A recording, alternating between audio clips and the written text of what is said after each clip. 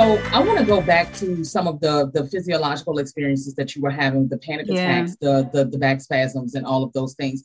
Tell us a little bit more about the other areas in your life that were beginning to be impacted as you were experiencing that particular environment during that time Yeah, period. it was I am a person who eats when I am stressed, and so weight gain obviously happened because I give me all the carbs, all the sugars, Mm-hmm. and I'm not because those are the things momentarily we know they make you feel good, and so that's Right. I just wanted a big internal hug in the form of a French Mm-hmm. fry, Mm-hmm. and so that that happened. I was already in therapy because kind of prior to all of this beginning, I lost 9 family members in 12 months. Wow. And just the navigating multiple cycles of grief simultaneously was a lot. And so I had Yeah. already begun therapy dealing with that. And now I'm in therapy trying to work through these grief feelings that I have, but I'm spending the majority of my sessions talking about what's going on at work. So then, now I got to go more in order to make Yeah. sure that I'm getting Yeah. all of my needs addressed. So there's a financial cost and a time cost, that brings about me. And some, thankfully, they've removed that. But once upon a time, medical insurance companies limited the amount of Yeah. therapy Yeah. sessions that Yeah. you could have in a In a calendar. year. Yeah, in Yep. a calendar or in a plan year. And so Yep. thankfully, shout out, thanks Obama, because Mm-hmm. Obama, that is one of the things that Obamacare removed that we don't talk enough about when we lambast over and over again that particular piece of legislation. But Right. so that happened. I was in physical therapy, trying to figure out what was going on with my back. Mm-hmm. Um, and then I eventually ended up on medication because of the anxiety and panic attacks that I was Yeah. having to interact with those people. And that in and of itself is like, wow, I am feeling like I'm managing my stress, and my mental stress without having to be medicated. And Mm-hmm. now, like, part of that feels like its own defeat to now. Yeah. And the stigmas that go along Yeah. with Black people Yeah. and medication. So Yeah. part of that feels like it a defeat in that circumstance. And so, you know, it's the loss of interest in activities. It's, everything that goes along with it. I went through phases where I really didn't want to be around people, particularly like I would like reunions and things like that. Like I stopped going to homecomings and those sorts of things. My 20th high school reunion, I forced myself to go, and I was completely anxious the entire time because I knew that people were looking at me and seeing my weight gain and not knowing Yeah. What's behind it? what was behind Yeah. it. Yeah. But I didn't want to miss the experience, so I made myself go. But then it ended up being its own source of like, ugh. But you know what? Now I'm glad I did it, and it is what it is. But yeah, like all of that was Yeah. happening, and people don't realize that this is happening to people all over the world and Yeah. all of our workplaces, and how Yeah. again completely unhealthy it was. And I was not alone in that. Like I had No. coworkers that were experiencing similar things, insomnia and weight loss, weight gain, like all of those sorts Hair of loss. symptoms, hair loss. And here's what's really funny. I was also not funny, haha, but ironic funny. I was also responsible for um, our health benefits plans. And so, because we were a large organization, I get to see utilization. And I'm seeing in the utilization within our prescriptions surrounding mental health meds have gone up. Our prescriptions surrounding pain medications have gone up organization wide, while all of this is Yeah. going on. And our brokers, wellness people were coming to us in our meetings to talk about renewal and talking about, how we better our statistics health wise to say, what's going on in your population? Yeah, because because they're costing us money at this right, point. right. And it's Right. like, yeah, there's some issues happening here because we're seeing that, and I'm sitting in the meetings like sips tea because I know Right. that this is and here's, and I've said this in things that I've written. When you have access to that type of data within your organization, it's a thing to watch. Yeah. It's a definite indicator. When you start seeing EAP usage going up, when you start seeing mental health medications, pain related medications going up on a wide swap across your organization, that is indicative of toxic culture, and we don't pay enough attention to I that. just learned something new today. I would have never thought that you can actually look at the healthcare utilization of an organization to begin to fill in the gaps of how your employees are feeling in the Yeah. workplace. It's not outliers. It sounds like what you're No. saying. It's not outliers. This is consistently Across across the board. And when organization, you across levels within, over the yeah, years, over the years. Like this is not an accident. This is right? indicative of something going on. When you're seeing it across age demographics, across race and gender identity, when you're seeing all of this is going on, these are not isolated incidents. This is Yeah, not one employee. It's not like you can say, oh, well, our claims went up because we had someone who had cancer, or we had someone had, a premature birth or something like that. And you see a catastrophic injury of some sort, and you see an automatic yeah, rise in, claims in a particular area because that this happened in your right. population, when suddenly everybody on mental health medication and everybody is Is having utilizing issues. EAPs. Yeah, Everybody's in physical therapy. Everybody's in mental health therapy. What's happening? right, right, What's right, the whole population? No, that's something right. wroong with the org. There's That's something wrong something with wrong. the org. That's indicative of the org. I hope I'm making a note of that because that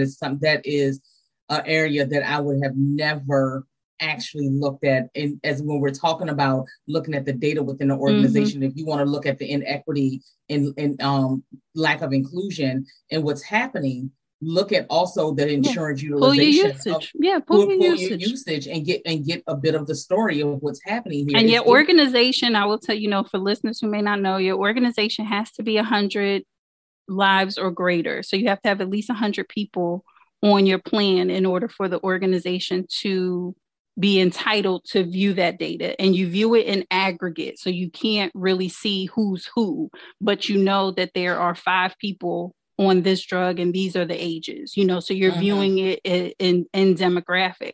yeah. But whether you 25 or 55, it something wrong Yeah, when it's yeah, in every demographic. Something wrong, something. And right. that is cultural. It is not, because these are not people, particularly when you're dealing, our organization was very geographically dispersed.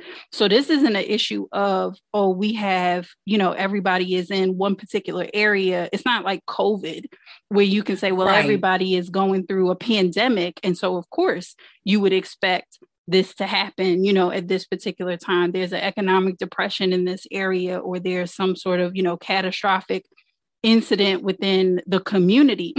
These are people spread out all across the United States. Everybody messed up? No, Yeah, yeah, the yeah, organization is messed up. The yeah. Something organization is messed up. that is a great point. That is absolutely a great point to highlight, and also understanding when you're looking at things in aggregate, confidentiality is still protected, as you said, Mm-hmm. and I want that to be to reiterate, if the organization is able to look at the utilization of their healthcare plans, that though there are no names that's actually attached to No, that. This no, is they're not. just You looking don't know who. You strictly, just knowing they're within your strictly looking at population the as a data. whole, and you Yeah. may get age and race if your brokerage and your health insurance company, if they track that kind of data, you can get Right.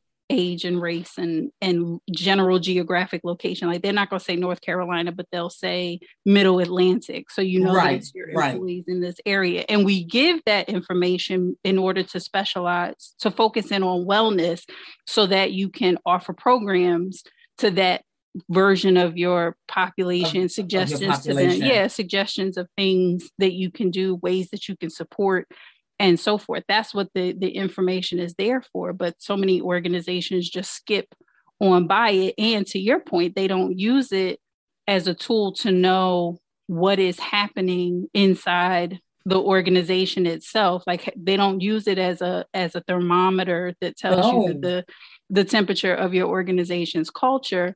They isolate it as being completely separate from that. There's a lot of it's a huge trend of gatekeeping when it comes to data in organizations. Yes. The data does not lie from what you're able to gather, and I think that is the tell-all of actually the fear of looking at yourself as an organization. If you were to flip that in a different way, especially when you're talking about wellness, this is how you can track the wellness of your organization as well too. This is how you can begin to do either single method or multi-method evaluations or surveys or assessments or method collection to find out, okay, so what is going on here? So we see that this is happening. Perhaps we need to put out something to our employees so they can give us a little bit more feedback and then begin to track with the hopes of it being a downward trend that you're looking for. Because if it's a downward trend, it means that you're increasing employee wellness. Yeah. And when you increase employee wellness, they are more satisfied with their jobs. They are more productive in the work that they do. They are healthier, so they don't have claims and they don't have, any sort of pharmaceutical dependencies, because pharmacy claims are claims when you're talking about, just the same way as if you went to the hospital, a pharmacy claim is a claim.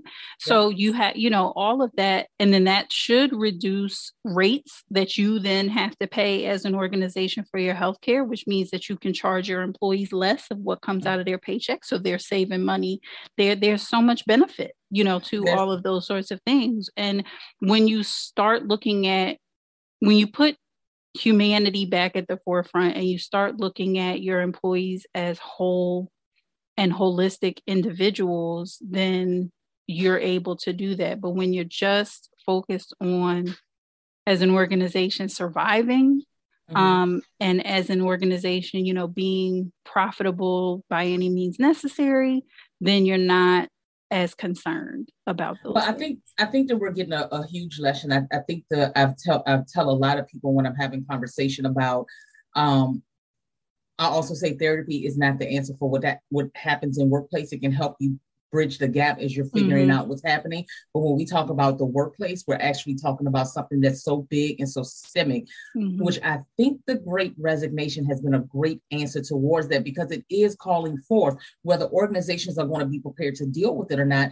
is to call forth back the humanity of people in the workplace. It's a reckoning of organizations having to re-look at themselves, understanding that the way that they have been doing leadership wasn't working back then, but now you have a great migration of people saying, no, we don't have to be here. We don't have to deal with this. We deserve better. We deserve rest. We deserve balance. We deserve to live our lives. And leadership within organizations are actually having a difficult time responding to this, because it's been that I am the boss of this, and this is how you're going to do things. And workers are figuring out their value. Yeah, it's anti-cap.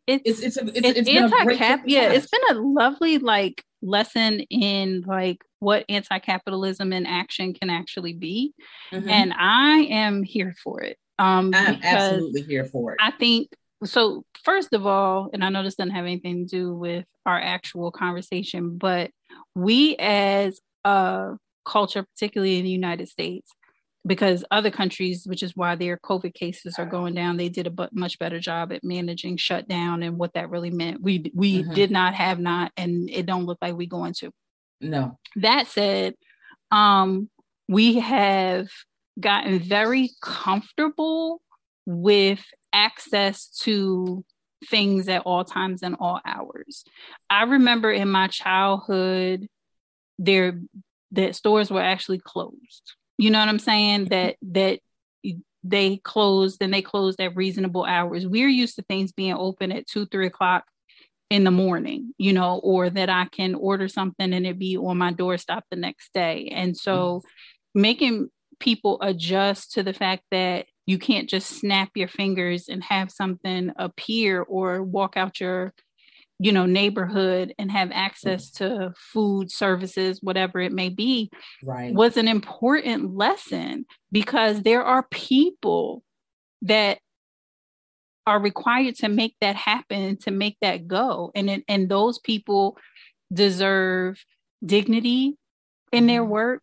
They deserve fair wages that allow them to live comfortably, and they deserve rest. Those are things that we all deserve. And organizations have to, I think, if organizations are going to survive this great resignation, they are going to have to embrace those three things for their workforces, or they are going to find themselves in a perpetual cycle of resignations. And to the point, and when word gets out, because it does, like, people talk. And that's what, not just, Glassdoor, but social media and, all those word things. Of mouth. The word of mouth. The word will get out, and people will not come work for your organization because of it. There, I can remember in my in the job that we've been talking about, our job ads at a certain point would get flagged on, because people would see it and they'd be like, don't, this is not a good place to work for. Like, we would get calls from Indeed and Career Builder, like, we got a report of X, Y, and Z happening at your company, and we've paused your job ads because we need you to demonstrate to us that this is not, this unethical practice is not going on. Like, that's a reality. Those things are happening today. And you be that employer if you want to, but you're going to have a really hard time with your business surviving and thriving, treating people in any old kind of way. It's not, and particularly as we watch Gen Z start to take hold of this workforce, these babies. What a gift. What a gift. Listen, a gift this generation. Y'all thought millennials was bad. Y'all don't even know. Y'all don't. They was just like, hold my beer. Yeah. Y'all don't even know. I feel like such a proud auntie every time I watch somebody from Gen Z just like completely go off. I don't know if you saw the thing that was trending on Instagram and Twitter this week about the Gen, and I say kid because the early 20s, that texted their boss and said, "This job is giving shackles. I quit." Shackles! That is great. Like, it's giving shackles. I can't. Giving shackles. I quit. Yeah. I quit. Yep. That's the energy. Like, y'all keep talking about millennials are in their 30s now. Like, sorry to break it to you. It's Gen Z. Gen Z is about to show up and show out. Gen Z is showing up, not even about to. They are actually doing it. They are actually putting those things to work that says 40 plus years at a job and then I'm leaving. No, I'm not doing that. But also we know, and data shows this, the research shows this, is that innovation drives productivity and the success of a business. Yes. So what does it say when your younger generation that's coming with the next wave of innovation, you're losing the talent before they even get a chance to get. They don't get. They're coming with the next best thing, the next big thing that your organization leaves, and because you are committed to an antiquated way of wanting to run your organization, you're going to fall behind this race. Yeah, and the other thing too is that innovation cannot thrive in chaos. Innovation cannot thrive in like stress and oppression and all of those sorts of things. You cannot be creative in an environment where you don't feel safe. And so these practices, forget who you hiring in new. These practices are hurting the people who are already there. They may not, like our generation, unless you are actively involved in this work in some kind of way, you're studying workplace culture, you're working with clients the way that you do, like unless you're actively in this work, doesn't necessarily, we don't on a regular basis, don't really have words for, what a lot of this is. unless you do this work. Right. But we know what it feels like. You know what it feels like to go to work and feel that those eyes on you, and to feel like I am not, I don't feel good. You know, we called it micromanaging. We called it, you know, politics. Like we had all of these other, we have all these other words for what we call it. But the reality, but now the word is that it's toxic culture. Yeah. And people cannot thrive in toxic culture, and you cannot create new ideas. You can't get the innovation. And you don't have, when you don't have psychological safety. When you don't have psychological safety and you don't have the emotional or mental capacity or the to do it. To actually be in there, because at that point, everything is exhaustion, wanting to leave is fear driven. And it's just a recreating. So this is what I'm talking with my clients about this, that are in these spaces, and why it's okay to leave. And ultimately, that's what I did. You know, for me was that I exited, you know. In 2019, you parted ways with the company. So since then, how have you been since leaving that organization? It has been a journey to healing. And when I say I'm still on in many ways, because the PTSD of that lingers with you for a very long time. As it does with can I interrupt really quickly? I want to also qualify, when we're talking about PTSD, one of the criteria for that, if I'm just going straight clinical in this moment, it's real or perceived threat. Real or perceived threat. So we're going back to what we talked about earlier about being in an environment where it's actually happening. You can quantify that it's happening in that real space, but also making a decision to go to a different environment can also bring on the triggering of or the response of perceived threat, which still keeps you there. So it's a real or perceived threat. And so that healing yourself from that and learning how to manage yourself when you do perceive a threat that isn't real, and how you regulate yourself when you deal with that is very, it takes time. You know, it takes time. I can say that I'm better. And I can say that a lot of like the physiological effect, like my body was so inflamed from the prolonged stress that I felt in that environment that I had swelling in, you know, my hands and joints. I eventually got like rashes and things. And when I say I went to every like they really thought I had something like autoimmune. Like I had cancer. Like they were like, is it a cancer? Is it an autoimmune disease? Like they had no idea what was going on with me. It was simply stress.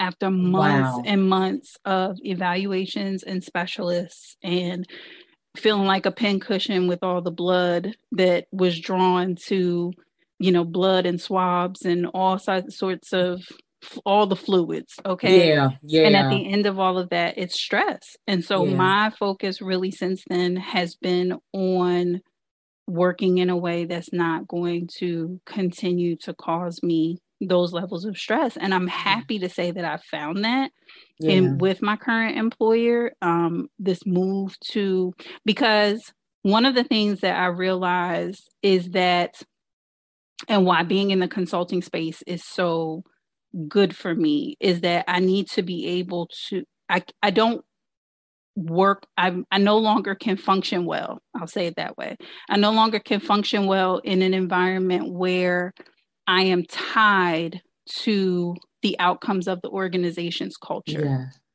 So if I'm in the seat of HR inside the organization, and I can tell by the data that we're not treating our employees well, that the culture is not a healthy one, that level of responsibility that I feel to take care of people, because that's a part of my job as human resources.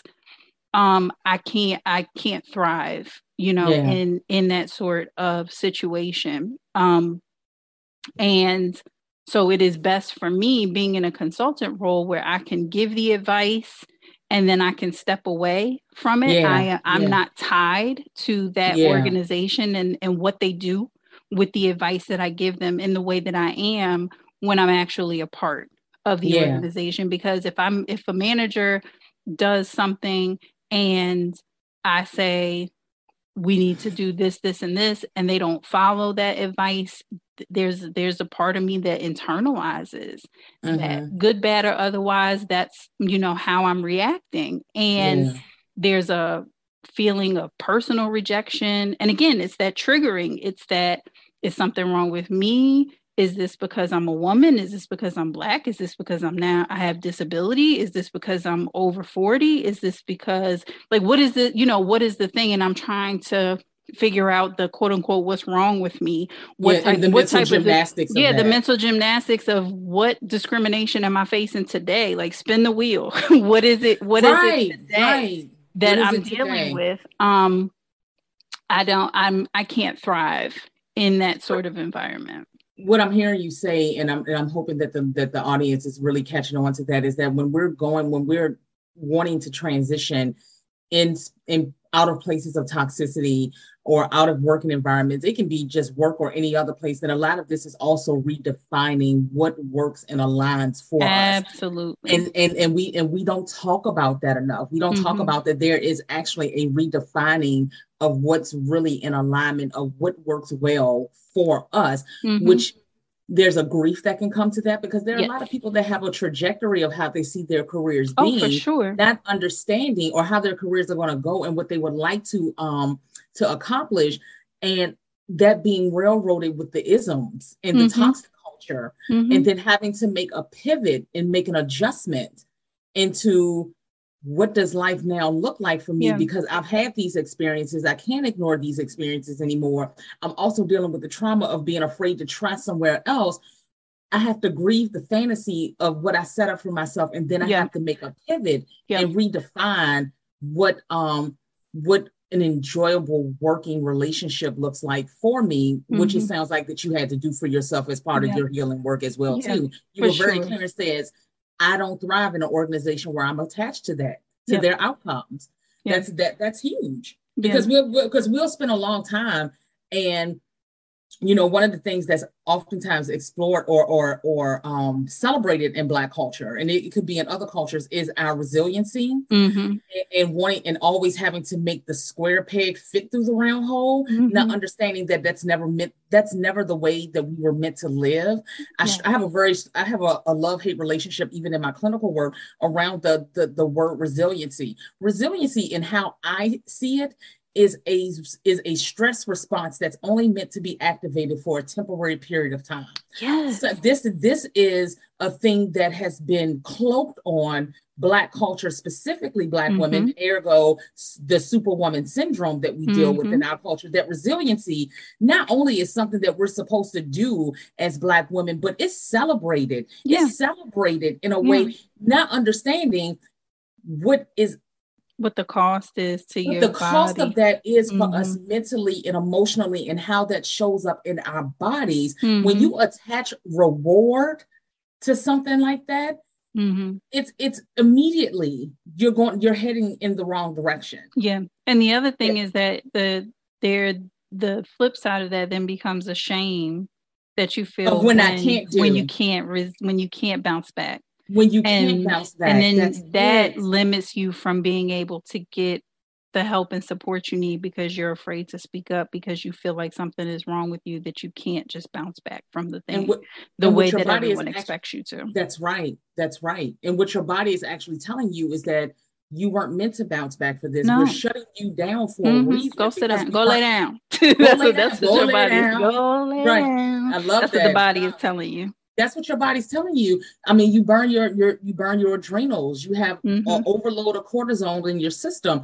We are not meant to be in that state, but we are in a culture that celebrates women like us being operating at that pace. So when stress comes, the threshold is oftentimes so high, you couldn't see the heart attack coming. But 5 years ago, you already started to have the symptoms. Yeah. But for sure. But the capacity unfortunately, to experience that is so large that when it hits us, when the body begins to react, it hits us hard. Yeah. Yeah. It hits us so hard. Yeah, I struggle with that. I don't want to be celebrated for what, for resiliency, because No, that's not my natural state. Yeah, me and resilience have broken up, and we're not getting back together. Because I agree that I fought to be resilient. I fought to keep trying to find a way in, right? And that's what that resiliency tells you to do, that there's a way, I got to make a way. The way is out. That's the way. Yeah. Like the way is out. Yeah. And that is completely okay. Okay. And permission to say it's okay to leave. Yeah. And learning to make that okay for yourself, to tell the story so that it makes it okay for others, is really critical for me in the work that I do now.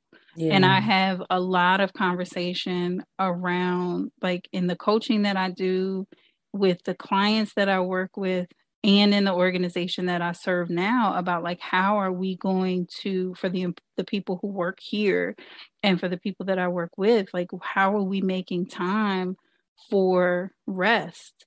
How are we making, how are we honoring the natural boundaries that people should be having between their work life and their home life? Like, how are we need to enforce that with the same enthusiasm that we enforce everything else, that matters to us in our organization. What are you doing sending me emails at 2:00 in the morning? Go lay down.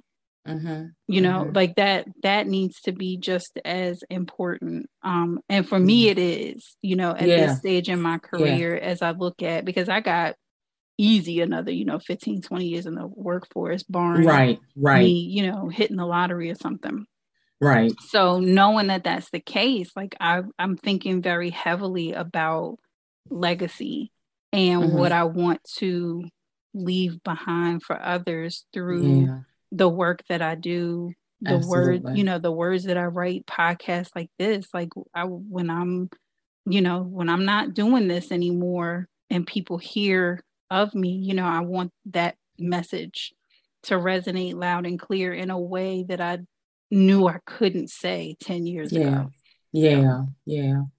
And I feel like our work is very similarly aligned in that way. I think a lot about, just as a therapist, I spend a lot of time focusing on self-awareness and discovery and decision making.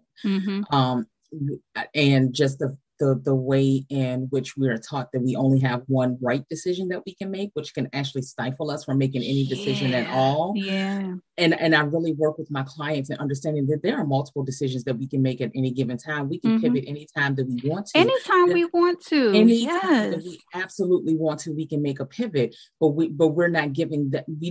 We haven't been given that type of messaging, and we're not giving the space of processing. We are always given the tool of pushing through. So if anybody's worked with me or anybody that's ever worked with me, they know that we spend a lot of time slowing things down so you can actually hear and feel somatically what's coming up for you, because your answers they reside in that place. The answers to your next best thing reside in what you can feel in what's happening in your system. And so that's the legacy that I want to leave in this work as well too, is that I want you to have permission to slow down and to actually feel some things and to begin to redefine the narrative of your wellness and to go lay down and to understand that we do have soft spaces, that we deserve to land in versus being celebrated for resiliency that's stressing our complete system out. And that is why I am happy to announce to the listening audience that Charlie Pleasant is coming on as our expert in residence on wellness for the second season of the Inclusion Crusade. So she and I are going to be getting together once a month like this and taking some hot topics, ripped from the headlines kind of things, and also ripped from the gram and the Twitters, because and the LinkedIn and all of those, ripped from the social media streets of stories of what's going on in the workplace, looking at it from a DEI lens, looking at it from a holistic wellness lens, and talking about ways that we can continue to make workplaces better, safer, psychologically and otherwise for employees. And so I am so happy to have her in the chair alongside me as we go on this journey together. And I know that you all loved her as a guest every time that I've had her on both of my shows. And so we just gonna keep giving this voice to you, because we're gonna keep giving it to the people. Yes, because that's what they want. Yes, this is what we want, and this is what they need, for sure. This is what we need. This is exactly what we need. So I am excited to be in-house with Sarah. I'm excited to be in-house with Inclusion Crusade. I am looking forward to hearing from all of you. If there are areas that you want to touch on, if there are specific areas in your workplace, feel free to hit either one of us up. I'll be sharing all of my information with contact information with Sarah. You can also check me out in my work over at www.charliepleasantlcsw.com. And just kind of see the work that I do. I'll be updating my website continuously as we grow, but I'm happy to be in this space. Wellness is I feel like it's the last frontier that's been left out. Wellness in a very intentional way, not in a reactionary way. Is like really something is wrong with me, I have to fight my way to. At that point, you are in illness, not wellness. Right. We're trying to prevent the illness here. We're trying to stab that off and live in wellness, because we do deserve that. That's what is owed to us. So I'm excited to really be so intentional about having these conversations and offering some perspectives. My hope is to offer some perspectives that have you thinking deeply about some things. I tell my clients and people that I coach, I lead from questions. A lot of times the best crafted questions are it can get us to the answers versus having an answer for everything. Sometimes I don't have answers for everything, but I might have a good question that can get us into a different direction towards getting there. So I'm excited. I am excited too. And I want to thank you for this interview, for getting me through. You asked me some stuff and took us in some directions that I wasn't even expecting, and got me to share some things that I did not intend to. So that was excellent. And thank you for agreeing to join me on this crusade for inclusion and for better workplaces as a part of the HR Happy Hour Network. So I want to thank you all for listening to our latest conversation. Again, we will be back again next month to do this all over and to talk some more. And in the meanwhile, if you have questions, start by reaching out to me at hello@buzzaroonieLLC.com. Let's let that start to be the place until we get our own email address and everything set up. But start with that and send us your questions. What do you want to hear us talk about? And you can, of course, always hit us up on social media. I'm at The Buzz on HR on Twitter, Instagram, Facebook. Charlie, you give us your handles. So on Twitter, Instagram, I am on TikTok because I have been having a ball with the kids over here. Do you understand? I am having a ball on TikTok, but I'm at Twitter, Instagram, Facebook, and TikTok, all at Charlie Pleasant LCSW. There you go. So you can hit either one of us up or send an email to hello@buzzaroonieLLC.com with your questions and your suggestions of what it is that we should be tackling next. And we look forward to hearing from you. And I thank you. Yes. And I thank you once again for listening to this latest episode of the Inclusion Crusade, brought to you by the HR Happy Hour Network.